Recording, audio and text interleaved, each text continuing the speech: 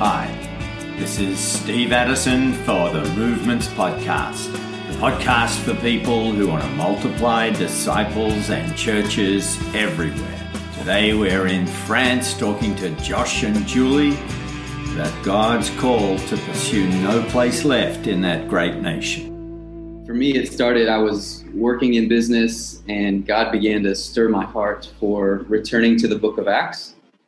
And over a 6-month period, I really wrestled with the Lord and just in prayer and asking the question, what would it take to live the things we see in the book of Acts? And I was reading broadly as well, just trying to figure out, what is God doing around the world? I got my hands on some case studies of movements that are well known and was really inspired by these movements. And then one day I woke up on a Monday morning and heard the Lord say to me, now's the time, quit your job. I have something else for you. And that was pretty shocking to me. Yeah. And so I prayed, Lord, if you want me to quit, show me what it is you want me to do instead. And the next day I received a phone call and the guy on the line said that they were launching a disciple-making movements training initiative in the Middle East and Asia. And they wanted me to participate in that project. And so I took that as a pretty wide open door, a clear sign from the Lord. And so I put in my 2 weeks notice at work and took that opportunity. And for 2 years, got to travel, learn, be exposed to movements, do a little bit of training as well. And for 2 years, everywhere we went, these local brothers and sisters who would share their testimonies would tell me, you need to do this in your country. And hearing that for 2 years was really convicting because I realized, man, I love this vision, but I've never done this in my country. And I really sensed God was telling me, before you move to another country and do this, try to do this in your own country first. And so yeah, through that, got started and then continued pursuing this vision of movements in the U.S. before moving overseas. And Julie, when did you appear in the story? Yeah, my story started a little differently because I was one of those people that went overseas without doing it in my country first. So I went to the Middle East and, had a heart for Jesus and a heart for the lost, but had little to no training on how to actually make disciples, and realized that quite quickly, just with getting frustrated, hitting walls, not seeing any fruit, and ultimately not really knowing what I was doing or how to do what I was trying to do. And there was a time period where I started hearing stories from friends of mine back in the U.S. who were basically part of a team, an NPL team, and they were sharing with me, we're seeing this happen, or we're learning about this, or, they drew the 4 fields for me. And I was like, okay, I want to learn about that. I need to come home and I need to spend some time with this team. So I went back to the States and spent time with this team, and Josh happened to be on that team. Okay. And so that's how we met. And then I still had another year on my contract in the Middle East. So I went back and I was able to put into practice, the things I had learned. And it was really life-giving for me to feel like I have tools in my tool belt. I know, if this happens, I know what to do next. And it was just really helpful for me to have that simple path to walk down. And the Lord blessed me and I got to see a little bit of fruit. To see one young woman come to faith. And so, yeah, it was really encouraging for me and affirming for me of, yes, this is the direction God wants me to go in. Mm-hmm. When Julie moved home and we got engaged, and then shortly after I hit burnout and went through a really dark season in my life, which is not really good timing when you're trying to get in the process of getting married.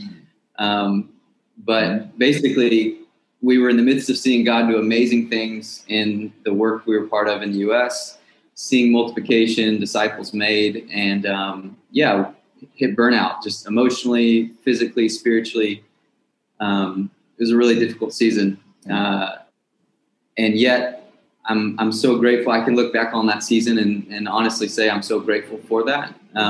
It gave us, we got married, and then we just took a time to remain in the U.S., learning how to be married, number one, me healing from the burnout, and just taking the time to process, how did we get here? And that was really helpful, because I think what I learned from that was how easy it is to go from a good start, abiding in the Lord, seeking to love Jesus, love other people, and make disciples, to being completely consumed by the work, completely consumed by getting the task done, finishing the Great Commission, pursuing the strategy, pursuing the vision. I learned a lot. We learned a lot about identity. Who are we in Jesus? And also not comparing ourselves to other people, because I realized I was trying to imitate others around me. I was trying to fill the shoes of others that I looked up to and I respected. Many mentors that people, listening to this podcast know. And I realized through that I've got to be myself. I've got to be the healthiest version of myself that I can be. And Jesus is not asking me to be someone I'm not. He's not asking me to take on the personality of someone else or the gifts of someone else, but just to operate in who he says that I am, and the gifts that he's given me. And during that season, one thing that was really impactful for us is we took this training called Relational Oneness. It was a game changer for our marriage, for our ministry. The training was all about how do you remain connected as one with God and with one another. And one of the things right away that shocked me about this training was, we in this world, we're really often passionately obsessed with the vision of every tribe, tongue, and nation. Genesis to Revelation, God's plan has never changed. And that's my heartbeat. I bang that drum all day. But the other thing we took from this training was the fact that from beginning to end, the other kind of silver lining through all of Scripture is the fact that God is with us. And he intends to be with us. And he intends for us to be one with him and one with one another. And that really changed my perspective on how important oneness is in marriage and in ministry. And do you want to share a little bit about that? Just what we took from oneness?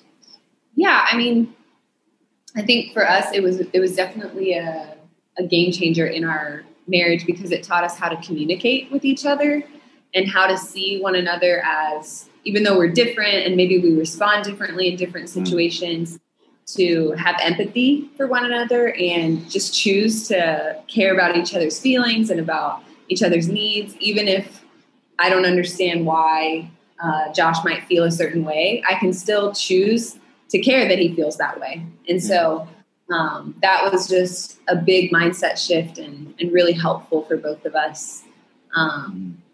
To be able to be one, even though we are so different, because we really are very different in gifting, personality, pretty much every possible way. We're extremely different.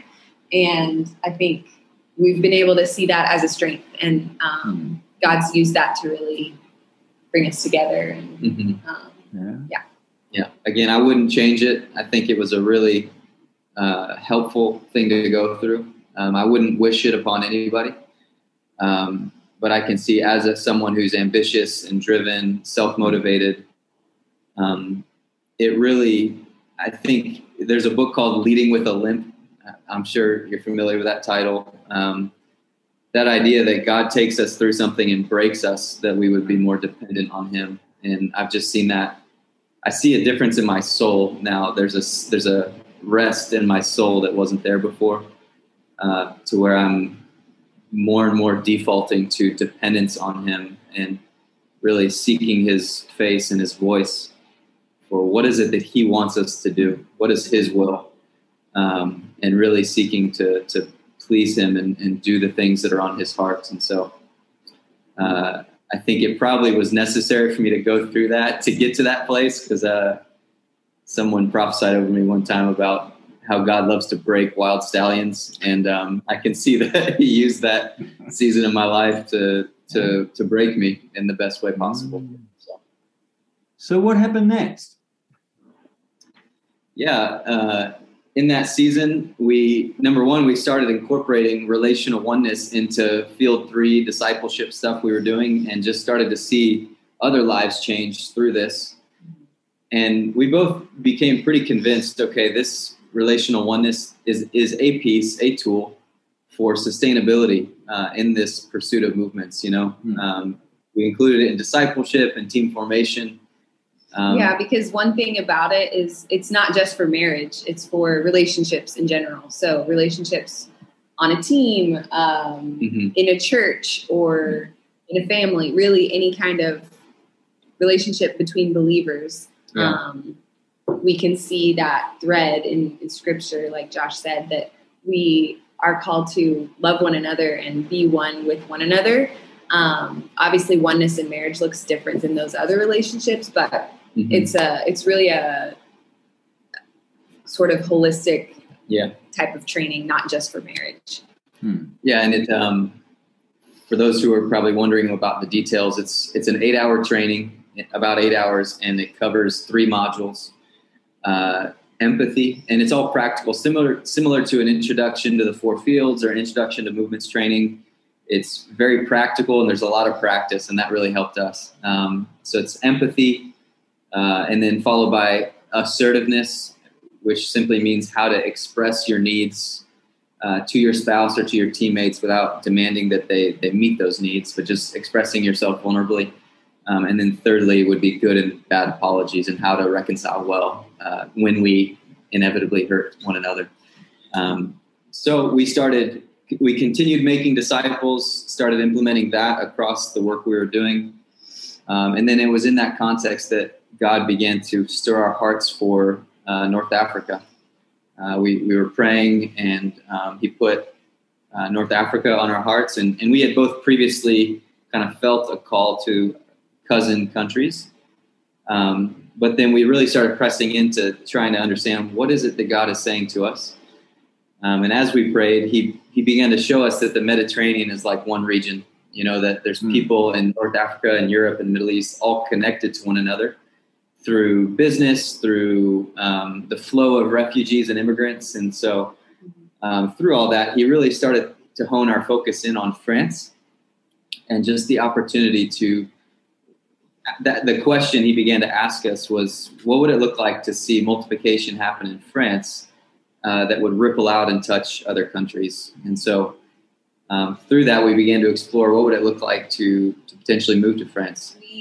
We decided to take a vision trip first. And so we visited 2 different cities in France and just spent a few days out on the streets, trying to meet people, trying to pray for people, share with them, and just kind of see what's the spiritual climate here. What's God doing here? And it was on that first vision trip that I really felt clarity from the Lord on which of those 2 cities we should kind of make our home base. And it took Josh a little bit longer. It was a different process for him to have clarity from the Lord on which of those cities was more strategic and more, where God was calling us to. Yeah. For me, it was, we met during one of those trips, we met a restaurant owner, and we decided we're going to ask him the same question we've been using in the U.S. and just see how he responds. And the question of, is there anything you or your family need that we can ask God to help you with? And when we asked this brother that question, he put his hand over his heart, and you could tell he was really touched. And he said, no one has ever asked me that before. And so he said, pray for my business. This is a new restaurant, and I would love for it to succeed. And so we did. We prayed. We exchanged WhatsApp numbers, and then we left. 6 months later, we returned, and when we walked into the restaurant, he pointed at me, and he said, "You pray for me." And I thought, I jokingly told him, "It depends on what you say next." And after he told me, after we prayed for him, his restaurant began to grow to the point that now he's one of the top 5 on TripAdvisor in our city. And he attributed it all to prayer. And basically through that, he ended up praying and putting his faith in Jesus. And so God began to show us that there is something happening here, and he's inviting us into it. And so through that, we eventually decided to move here to France. And the timing was interesting because when we arrived, 3 months later, COVID hit the world. We were learning French, and then all of a sudden we were confined to our little apartment. And I'm really grateful that happened. We're grateful that happened because I think if COVID had not hit the world, we would have missed what God was putting right in front of us. It slowed us down to really just stop and focus on what's right in front of us. We couldn't travel. We really couldn't even barely leave our apartment. There was a point at which we could only go within a kilometer radius of our home. And it was in that season that we began to pray and ask God, how do you want us to use this season in confinement? And one of the things he spoke to us before we left was he gave us a promise that he would give us a team when we got here. And we really felt like he was telling us not to recruit a team before coming, but that he would give us a team when we got here. And so we came, just the two of us. And it was during that confinement season where he began to introduce us to local people who had this vision. We met one older couple who had served for quite a while in Africa and saw a big movement in the country where they served. And we got connected with them and started to share the vision that was on our heart. They shared the vision that was on theirs. And we just saw there's a lot of overlap here. And we realized, we're foreigners here, and we can either seek to accomplish our vision in our way, or we have this group of locals and they're saying they have the same vision. We can help them accomplish their vision. And as we were talking with this couple, one of our friends and mentors said, he said, we're not heroes. We're hero makers. And our goal is to raise up hero makers locally, locals who become the leaders of movements. And so that really impacted us. And we just decided, let's go all in with these local brothers and sisters and try to help them accomplish this vision. Bring our experience, our tools, our gifts, our experiences to the partnership, and work with them to see something great happen here. So. Wow. And so what did happen when you did that? Give us maybe a story or two, some of the people that you've served with or inputted to. Yeah, one fun one is God really did put together a team here. We have a team now of all local people and us. And as we were meeting these people, it was clear that God had already prepared the way. For example, we met two brothers. They're not related, but two brothers in the faith. One is married and the other single. And they had both separately told us that someone prophesied over them that they would move to our city, and that they would be like soldiers during World War II, jumping out of an airplane and parachuting into combat. And in this vision that was prophesied over them, there was a foreign couple with them. Wow. And they both individually concluded that was us, which we're obviously grateful for. And so God used that vision in their life to convince them, we want to move to this city and partner up with this couple and do something together. And then another brother, he came to visit us, and I drew a gen map for him and just explained what is movement, And he took that home, and that night his little brother had a dream. And his little brother woke up the next morning and said to him, "Hey, I had a dream, a really weird dream about you last night." And he asked him, what was it? And his little brother said, "I was walking around this city, the city we live in, and you were with me, and we saw painted on the walls of the city this picture." And he said, "Well, what was the picture?" And his little brother drew the same gen map that I had drawn the day before for him. And his little brother said, "I have no idea what this means." And our friend said, I have a feeling I know what this means. I think I'm going to be moving to this city. And so, God, we just saw very clearly God went before us in all of these people's lives. And these are brothers and sisters who were already faithfully sharing. They were already putting into practice the things they had and the things they knew. And God just brought us into relationship with them to kind of help continue that journey, of, what do you do after you share the gospel? How do you make disciples? How do you multiply disciples in churches and leaders? And so yeah, it was a really fun, about a year of watching God just build this team together. Yeah. And one of the things that was powerful for me was to see, so that older couple that Josh mentioned earlier, that was kind of our first local contact in France. And when we met with them, we really came in humbly, with this posture of, we want to learn from you guys. We want to work together. We want to serve your vision. And rather than a posture of, we want to train you, we want to train all your people, we want to, here's our vision and our strategy, and can we do it? It was not that at all. It was very opposite of that. And so this couple, I think, saw that attitude in us, and they said to us something like, you're the first Americans that have come here and come with this posture of wanting to serve us and work with us rather than just kind of stamp your ministry onto our country. And they just opened the doors for us because of that. They immediately trusted us, and they are the ones that connected us to each of these guys that Josh was just sharing about, because they saw, okay, we have these young people in our network and we want them to know this couple. And so,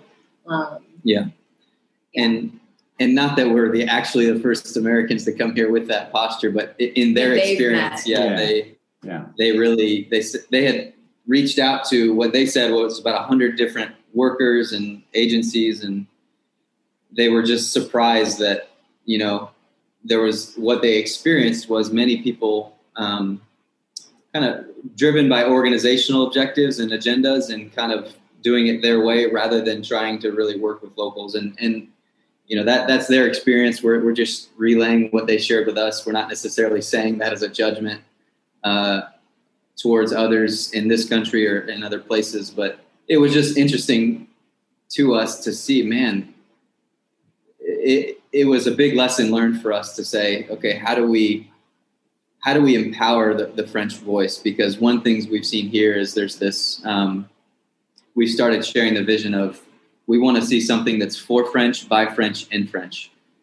Something that is led by local people. And I think that has resonated because there's been other movements, other groups come and try to stamp kind of their brand here. And I think that left kind of a bad taste in certain people's mouths. And so we've tried to learn from those things and honor those that have gone before us, and also adapt, and try to adapt things to this culture, this context. And through that, God is, one thing that's been birthed is this national strategy coordinator team called ILADI. And it's a platform. It's a platform for spreading the vision, catalyzing movement, and offering movement trainings to help people take next steps, and offering coaching as well. And then also we've been producing videos that are for French, by French, in French. And it's been really fun to see those videos have gone viral all over the Francophone world. And it's been fun to see as those videos have gone out, we've gotten requests from England and from the US to translate them into English. Mm-hmm. I think the local leaders here have been really proud of the fact that this is a resource that came out of France and was translated into English rather than it being first produced in English and then translated into French. And so all these little things just show us that God is doing something really powerful in this country. He's in the process of awakening a generation of people that are passionate about Jesus, passionate about his return, and producing something that really is locally led. And so we just feel incredibly grateful to be a part of it, incredibly blessed. And we really believe now's the time for France. Now's the time for the Francophone world because one of the things we've learned since being here is French is the second most spoken language in the world by country, not by population, but by number of countries that speak French. And so it's like French speakers around the world, there's this sleeping giant that God is awakening and mobilizing to take their place on the global stage for movements. And so we really feel like now's the time for France, now's the time for the Francophone world. And we're just trying to move at the pace of the Holy Spirit and listen to his voice and say, how do you want to do it, Lord, in France? How do you want to do it in the Francophone world? And how can we partner with what you're doing? Doris? We met a North African brother who, through a friend who, when we met him, I was just asking him his story and asking him, why did you come here? And what led you to move here? And he shared with us a little bit of his journey and how 2 years ago he started having dreams and visions of Jesus. And about once a month, Jesus would visit him in his dreams and would speak to him and minister to him. And so this brother got his hand on a Bible and started reading it. And through the process, came to believe. And two things happened. One, when he tried to connect with other local people, he had a hard time connecting. People wouldn't believe him that he wanted to follow. And then he was falsely accused of a crime he didn't commit, so he's put in jail. And he was in jail for 2 months. And during his time in jail, he was put in prison or in a cell that was meant for 6 people, and there was 20 people stuffed into this little cell. And he said he got to sleep on a bed every 4 nights. And so every time he would sleep on the bed, Jesus would visit him in the cell at night. And when he would wake up in the morning, all the prisoners would be looking at him like, man, what's wrong with you? And he'd say, what do you mean? And they'd say, while you were sleeping, there was a divine light shining under your bed, like the whole ground was illuminated under you. And through that, he would get to, testify in prison about who is Jesus. And so eventually he got out of prison and came here to find work. And he looked at me and he said, will you baptize me? Wow. And I thought, no, that he's not serious. And so I said, sure, let's, and so we opened to Acts 2 and we did the baptism lesson with him. And he stopped me halfway through the lesson and he said, Josh, let me tell you what you're going to tell me so you can see that I'm serious. He said, you're going to tell me that I need to repent of my sin and be baptized. You're going to tell me that baptism is when you go under the water and come out of the water. And that's basically dying to my old life and coming out, being resurrected with Christ to walk in a new way of life with him. And he said, I'm telling you, I want to do that. We can do that right now. We can do that at 5 a.m. tomorrow morning. You tell me the time and place and we'll do it. I thought, okay, well, it was me that wasn't ready. He's clearly ready. And so we did it. We baptized him. And since then he's been growing in the Lord and sharing his faith with others. And it's amazing to see his hunger for the word, his hunger for Jesus, and also how quickly he's sharing his faith, but also receiving, whether it's prophetic words or things like that for other people. He regularly has visions that he'll share with us that end up coming true. And that's really fun to see that in this new brother, from early on, he's operating in his identity as a priest. And he's even telling us things like, my people need this. I want to go back to my region and tell my people this story that I've received. And so our apartment is in a neighborhood that's kind of difficult, but it's up and coming. Like there's more and more little shops and restaurants popping up. And so there's a new restaurant that just opened right across the street from our house. And Josh started going there regularly and realized it's owned by a Syrian family. So they're refugees. They've been in France for 8 years now, and they've been working really hard to be able to open this restaurant. And so he's been a regular, you could say, kind of since they opened. That's one of my entry strategies. I like to find a place that I really like to eat and just become obsessed with it. So he started really early on connecting with the owner and talking with him, praying for him, sharing just short, like the Shema lifestyle. So not full on sharing, but seeding that he's a believer and that he has faith in God and things like that. And so recently, just maybe a couple of weeks ago, Josh was able to share with this restaurant owner that I'm pregnant. And so the restaurant owner was so excited, and he was, happy for us and congratulating us, and asked if this was our first child. And Josh shared that, no, actually we had a miscarriage last summer. And so it's been hard, but, God's been faithful, and kind of testified a little bit about our experience with that. And at first nothing came from that. But then at the end, when Josh was paying and kind of saying goodbye to the owner, he took him aside and he asked him, do you think that we could get together, like you and me and my wife and your wife? Because my wife also had a miscarriage and she never talks about it. Mm-hmm. She still cries about it all the time. It's really hard for her. Mm-hmm. And I think it would be really good for her to talk to your wife. And so Josh was like, absolutely. We set that up, and we just met with them for the first time last week together, as families. And I can see that this woman is really suffering. She has a lot of pain in her story, not just that, not just her miscarriage, but other things as well. And so I think, for us, it's been an opportunity to share difficult parts of our story. And we've seen that us being vulnerable and testifying to who God is and his faithfulness and how he carries us through those things, it gives us opportunities to share with other people and connect with other people on a much deeper level than we would if we just kind of showed the normal facade of everything's great and all of that. So I'm looking forward to seeing what God does in this woman's life. And so we have a brother on our team here, and he started sharing with his coworkers. And then after about 6 months, he was sleeping and he had a dream about one of his coworkers where in the dream, his coworker was repenting and believing. And so he thought, man, when he woke up, he thought that was weird. Like he initially didn't think much of it, but then as he was asking the Lord, like, what is this?